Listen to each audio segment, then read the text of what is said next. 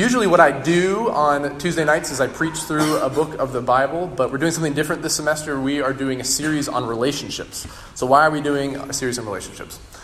Well, you have grown up in an age and are continuing to grow up in an age where there are lots of voices clamoring for your attention.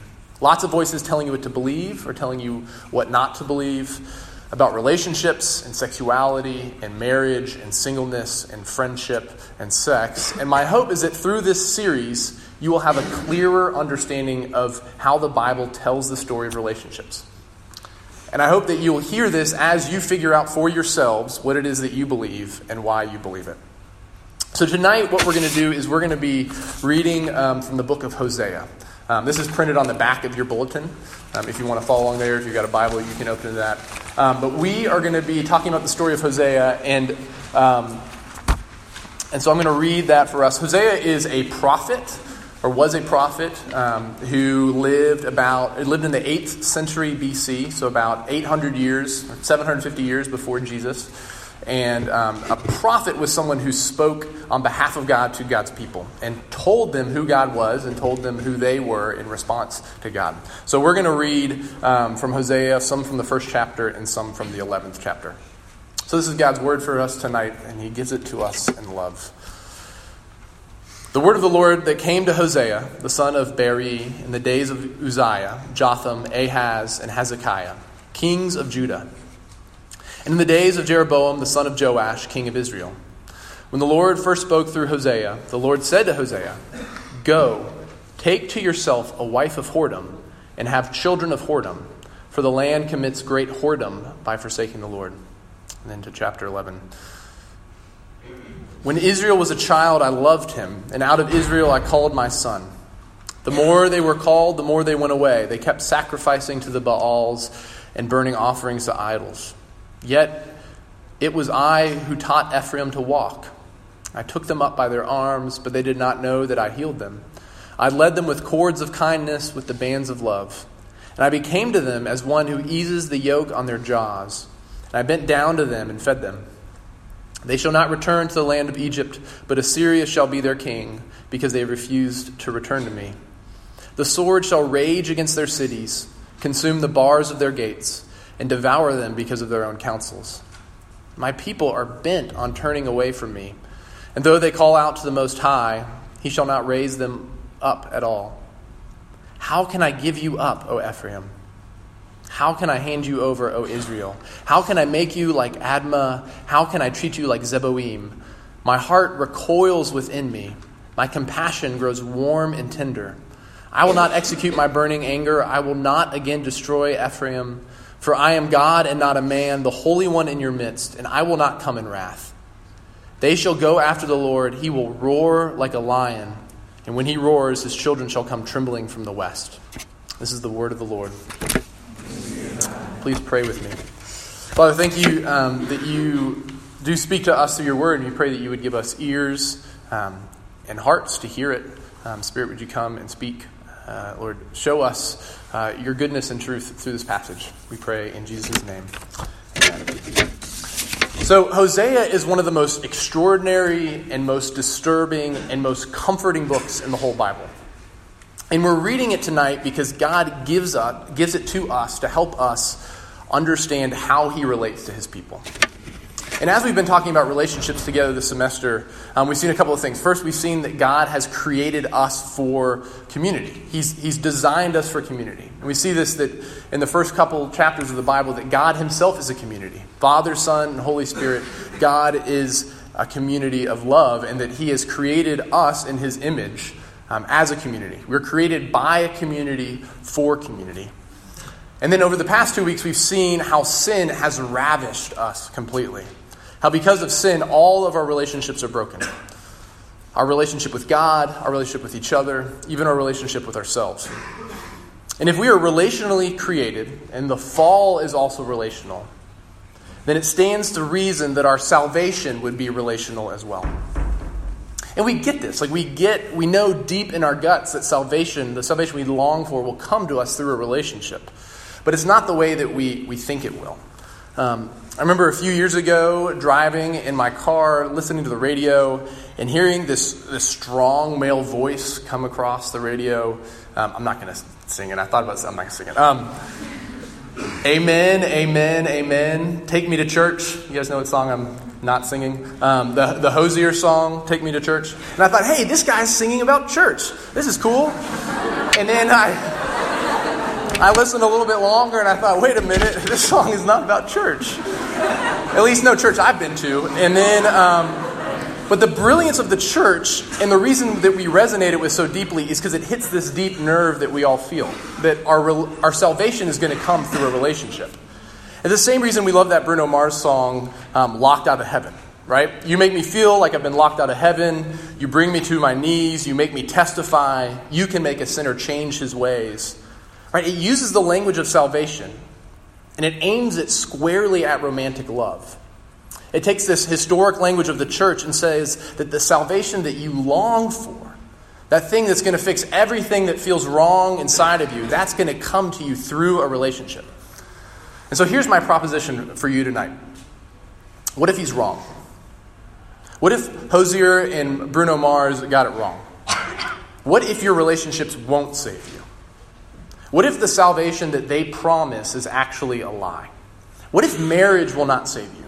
What if even the best marriages will leave you feeling empty at some point in your lives? And here's what I want to suggest for you tonight. Though marriage will not save you, you are going to be saved by marriage. Though marriage will not save you, you are going to be saved by marriage. But not an earthly marriage, a heavenly marriage. To say this another way, the way that Jesus is going to begin to repair the wreckage of your sin, the way that he is going to suture the relational chasm that is opened up between you and God, is by marrying you. And I don't know where your imaginations go when I say that God is going to marry you, but this is the way that God tells us what he's going to do, marriage. And here's why. The reality of our condition is not only that sin has separated us relationally from our Heavenly Father, but it has made us whores, and God is going to marry us. And one of the places that we see this most clearly in the Bible is in the story of Hosea. So I said before, Hosea was a prophet of the Lord, so someone whom God spoke through to his people. And in the story of Hosea, what happens is God comes to Hosea and he tells him that he wants to set him up with a girl. I don't know how this went down. It says, her name is Gomer and she's a whore. So Gomer is a mess. We see in the first 3 chapters that she is defenseless against her passions. And while she and Hosea are married, she has 3 children, one of which is not Hosea's, and they name the child No-Ami, which actually means not mine. They name the child Not Mine. And in chapter 2, we see that Gomer leaves Hosea for another man. While they're married, she leaves and goes after another man, and this man abuses her and eventually enslaves her. And then in chapter 3, we're told that Gomer and her family have begun to worship idols with these things that are called love cakes of raisins. Love cakes of raisins. What are these? Raisin cakes were the food used in the worship of pagan gods. So they were the food that was served at pagan orgy feasts. And what the first 3 chapters of Hosea show us is that Gomer has slept with everybody. She's a slave to her passions. She can't restrain herself. She's the woman that everyone goes to for short-term relationships. She's easy, she's desperate, she's a whore. And what is God's response to her? God says to Hosea, I want to set you up with this woman. Go marry this whore. So in chapter 3, Hosea goes to a public auction, and there he finds Gomer. She's actually a slave on sale at an auction block. She's probably stripped naked in the center of town as the crowd leers at her and bids on her. But Hosea buys her back. Not to enslave her, but to treat her tenderly as a wife. And he begs her not to go back to her former life. Now, I can't imagine what it felt like to be Hosea in this. Right? The hell that must have raged in his heart. Why would God ask me to do this? He must have thought. But God answers his question. You and I, Hosea, we are going to completely give our hearts and lives to those who will reject us. We're going to spend our money and our time, our heart and our energy going after these people. We're going to throw away our lives in the pursuit of those who have abandoned us in the most painful way possible. Why? Because God is saying, I am a husband whose wife has rejected me. I have children that are rebellious and are killing themselves. And by having Hosea take Gomer as his wife, God is showing and telling him as loudly as he can, this is how my heart works. This is how I treat my people who have run away from me and have whored themselves out to other gods. And in calling Hosea to marry Gomer, God is saying, you need to marry this woman to understand whom I've married. You need to marry this one so you can experience the wife I had. Because the whoredom of God's people is just like the whoredom of Gomer. See, in Genesis 2, we see that God created man and woman to reign as kings and queens over the earth, to submit to God's loving lordship, and to extend his love and care over all creation. But as we've seen the past couple of weeks, Adam and Eve looked for their love and for their purpose away from and apart from God. And the result of their sin and the fallout is far worse than we care to admit. That's what God is showing us through the book of Hosea. Do you want to know what your sin has done to you?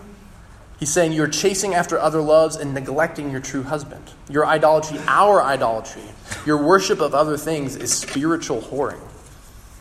And then in Hosea 11, God shifts the metaphor and says our rebellion is like rebellious, runaway children. These children are screwed up, they're rebellious, they're enslaved in Egypt, they're worshiping idols, they're destroying themselves. And God tells Hosea exactly how he feels. He's saying, I found this little boy in a foster home, I brought him home, I gave him everything, and now he rejects me. And not only does he reject me, but he's destroying himself as he runs away. So how do we expect God to respond to Israel's sin and rebellion? Right? How do we expect Hosea to respond to Gomer? How do you expect God to respond to you? I remember when I was a kid, these old cartoons, I don't know if these were on when y'all were kids, but where there was a character who had a decision to make and there's like a puff of smoke and then a little angel would land on one shoulder and a little devil on the other. Did y'all have these cartoons when you were a kid? Okay, good. I'm not that old. And so a little angel would appear on one shoulder and a little devil would appear on the other. And whatever decision the person had to make, he would listen to the little angel, give him one set of advice, and he'd listen to the little devil, give the other set of advice. And sometimes the little angel would win, but most often, right, the little devil would win out.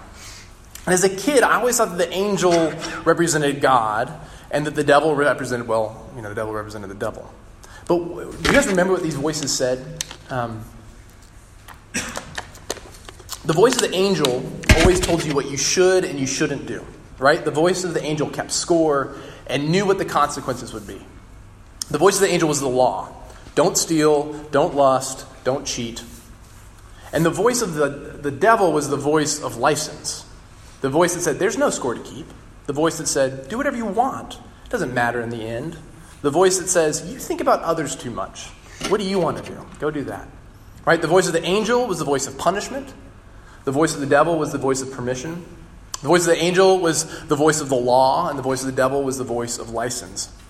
And my guess is that many of you hear these two voices whispering to you when you're alone, or as you agonize over the things that you've done and the things that have been done to you. The angel's voice, in a way, is a conservative voice. The voice that says, people need to be held accountable. When you make decisions, you must reap the consequences. People never grow into adulthood unless they learn from their mistakes. Let the consequences teach. Responsible people learn from their consequences, right? This is logical. Responsible people make good decisions. People must learn from their mistakes and the consequences, or they'll never grow into responsible maturity. Right? That's the conservative approach. The conservative approach to the whore would be, listen, sorry things went that way for you, but you have to deal with reality and the choices that you've made. You will never enter into maturity until you deal with the consequences. But God's approach is not the conservative approach. And God's approach is also not the liberal approach. The liberal approach would be something like, you probably had a really hard home life, drug-addicted parents, don't know what made you this way, but I'm so sorry. And I can't presume to know how hard this is for you. I'm never going to judge you. It's okay. I can't blame you for what's happened. The liberal approach is, let's not blame anyone. But neither of these voices is the voice of God. This is not how God speaks to us. This is not how he deals with us. This isn't how God deals with us, but we are secretly both conservative and liberal in how we deal with our sin and the sins of others. right? Sometimes the conservative voice gets loud and it whispers to us, you need to pay back God for your sin.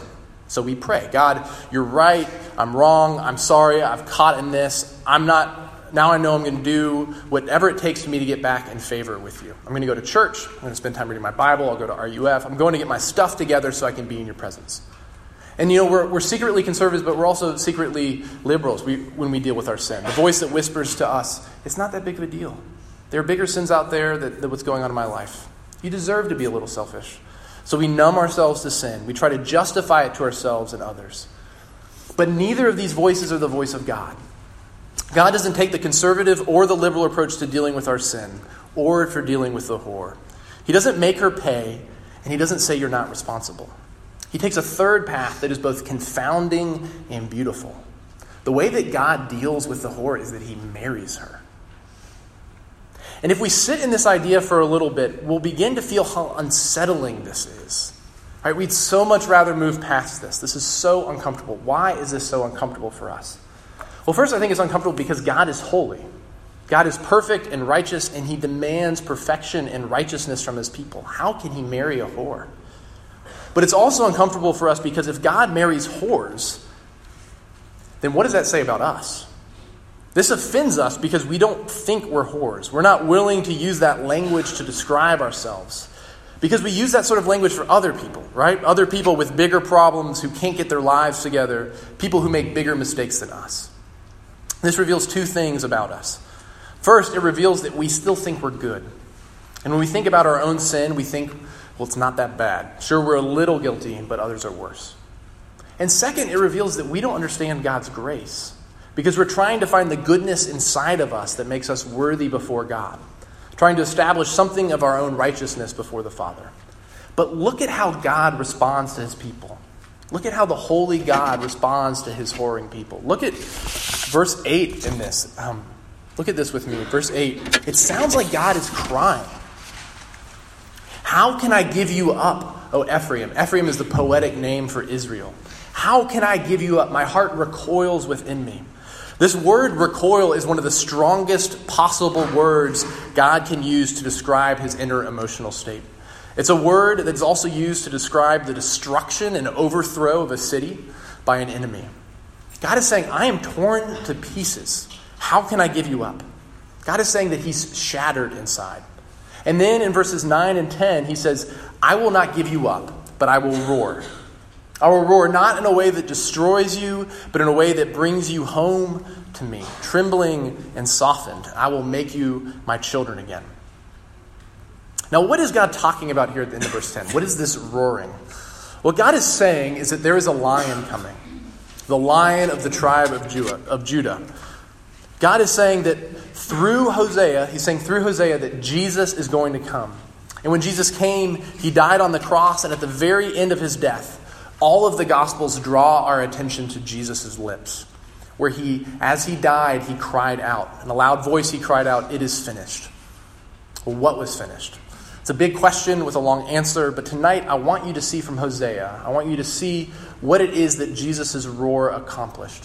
When God roared in Jesus, he married a whore and began her healing. This is why God made Hosea marry Gomer. Hosea had to marry her. He couldn't just be her friend because being her friend wouldn't have worked. Being friends with someone like Gomer would be too hard. All right, after the third night of staying up until like 3 a.m., listening to her problems, you'd be done. Right? You'd block her number. You'd ignore her texts. Why? Because you're only friends with her because you're trying to be nice. You weren't really bound up in her problems. Her problems weren't really your problems. But if you're married to her, then her problems become your problems. Her wounds become your wounds. Her despair becomes your despair. Here's what God is doing. He's saying to Hosea, unless you're married to a completely broken and rebellious person, you will never know what it is like for me to relate to you.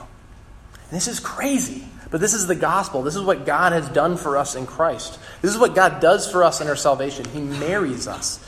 He marries you. And in marrying us, he binds his joy up with our joy. What this means is that God will not experience unmixed joy again until we stand before him, holy and happy and perfect. He is that committed to you. The book of Jude, which is a letter in the New Testament, ends with this benediction. Now to him who is able to keep you from stumbling and to present you blameless before the presence of his glory with great joy. Whose joy? God's joy.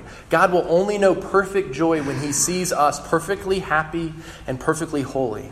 And then God's joy and laughter will roar through the universe. The prophet Zephaniah predicted this. He says that in that day, God will rejoice over us with singing. He will quiet us with his love. He will surround us with shouts of joy. God will sing a song over you, the song you were made to hear. And the wholeness and the fullness that you long for will be found in that song. All right, this is the heart of Christianity. This is the pulse of the gospel. Christianity teaches that God marries the sinners he saves. And he is so committed to you that he binds himself up in your life so that neither he nor you can escape. This is both terrifying and delightful thing about the gospel. It's terrifying because God is not going to let you go until you're holy. And it's delightful because God is not going to let you go until you're holy. So what does Hosea have to do with our relationships? What does this have to do with your dating and your marriage and your sexuality? Well, here it is. You were made for this marriage. And you have to be married to the right person, to Jesus, before you can be married to another. This is at the heart of all of your relational struggles. If you want healing and wholeness in your relationships, the only way for this to happen is to first be married to Jesus. Fellas, I know this language is weird for y'all, but this is how the Bible deals with it, so you're just going to have to deal with it.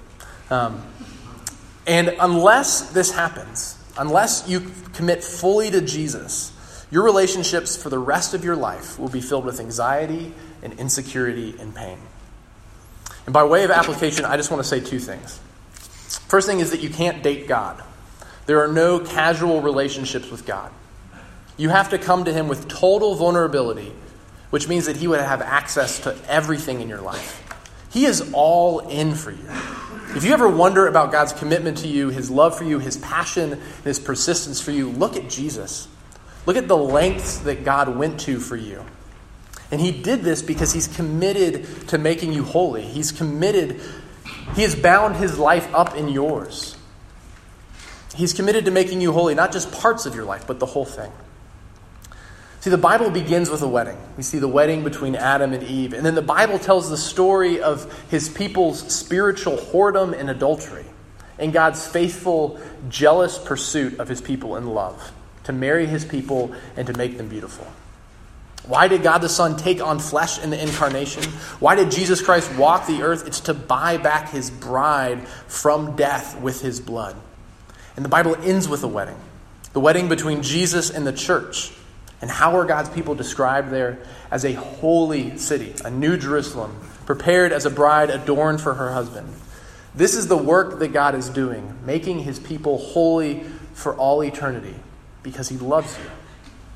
So if this is your story, if you're a Christian, it will save you massive spiritual headache if you establish in your heart that he is the only one you will follow and no one else.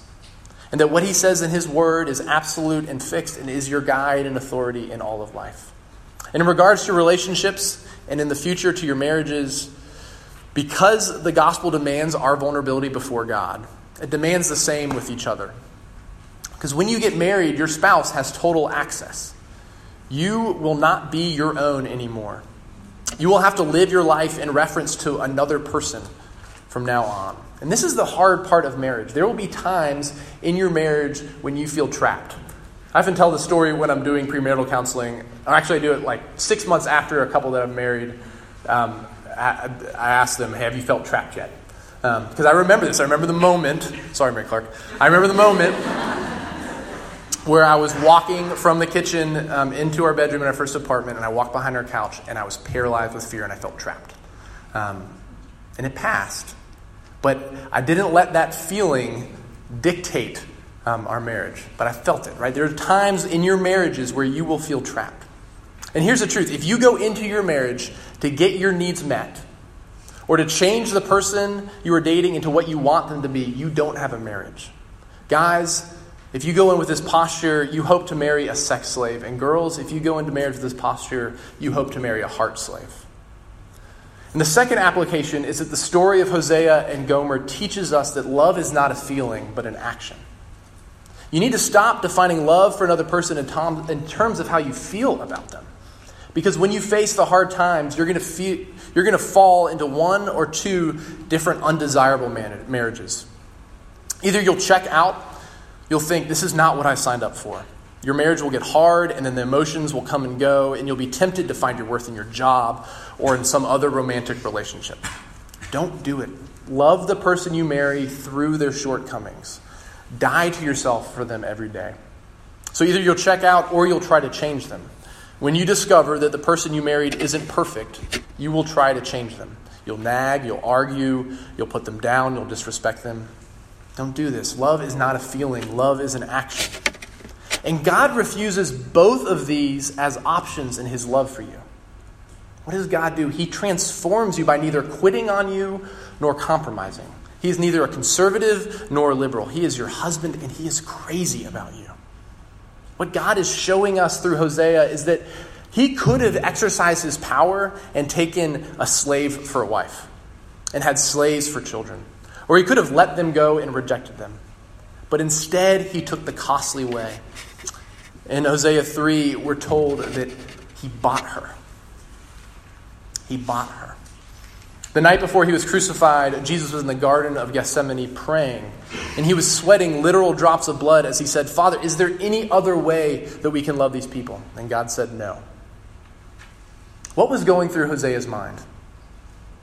We could reject them, Gomer and the kids, or we could just be indifferent and let them kill themselves in their own sin. Either way, they are destroyed. But Hosea submitted to God. This is the only way. And Hosea leads his wife away and says, I don't want you to be a slave. I want you to be my wife.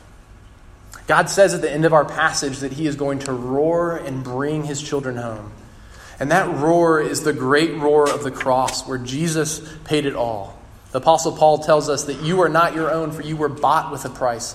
And then Jesus in John 15 says, I no longer call you servants, I call you friends. And there's no greater love than this, a man laying down his life for his friends. Friends, this is the gospel. This is the love of God that is on offer for you in Jesus. Let's pray.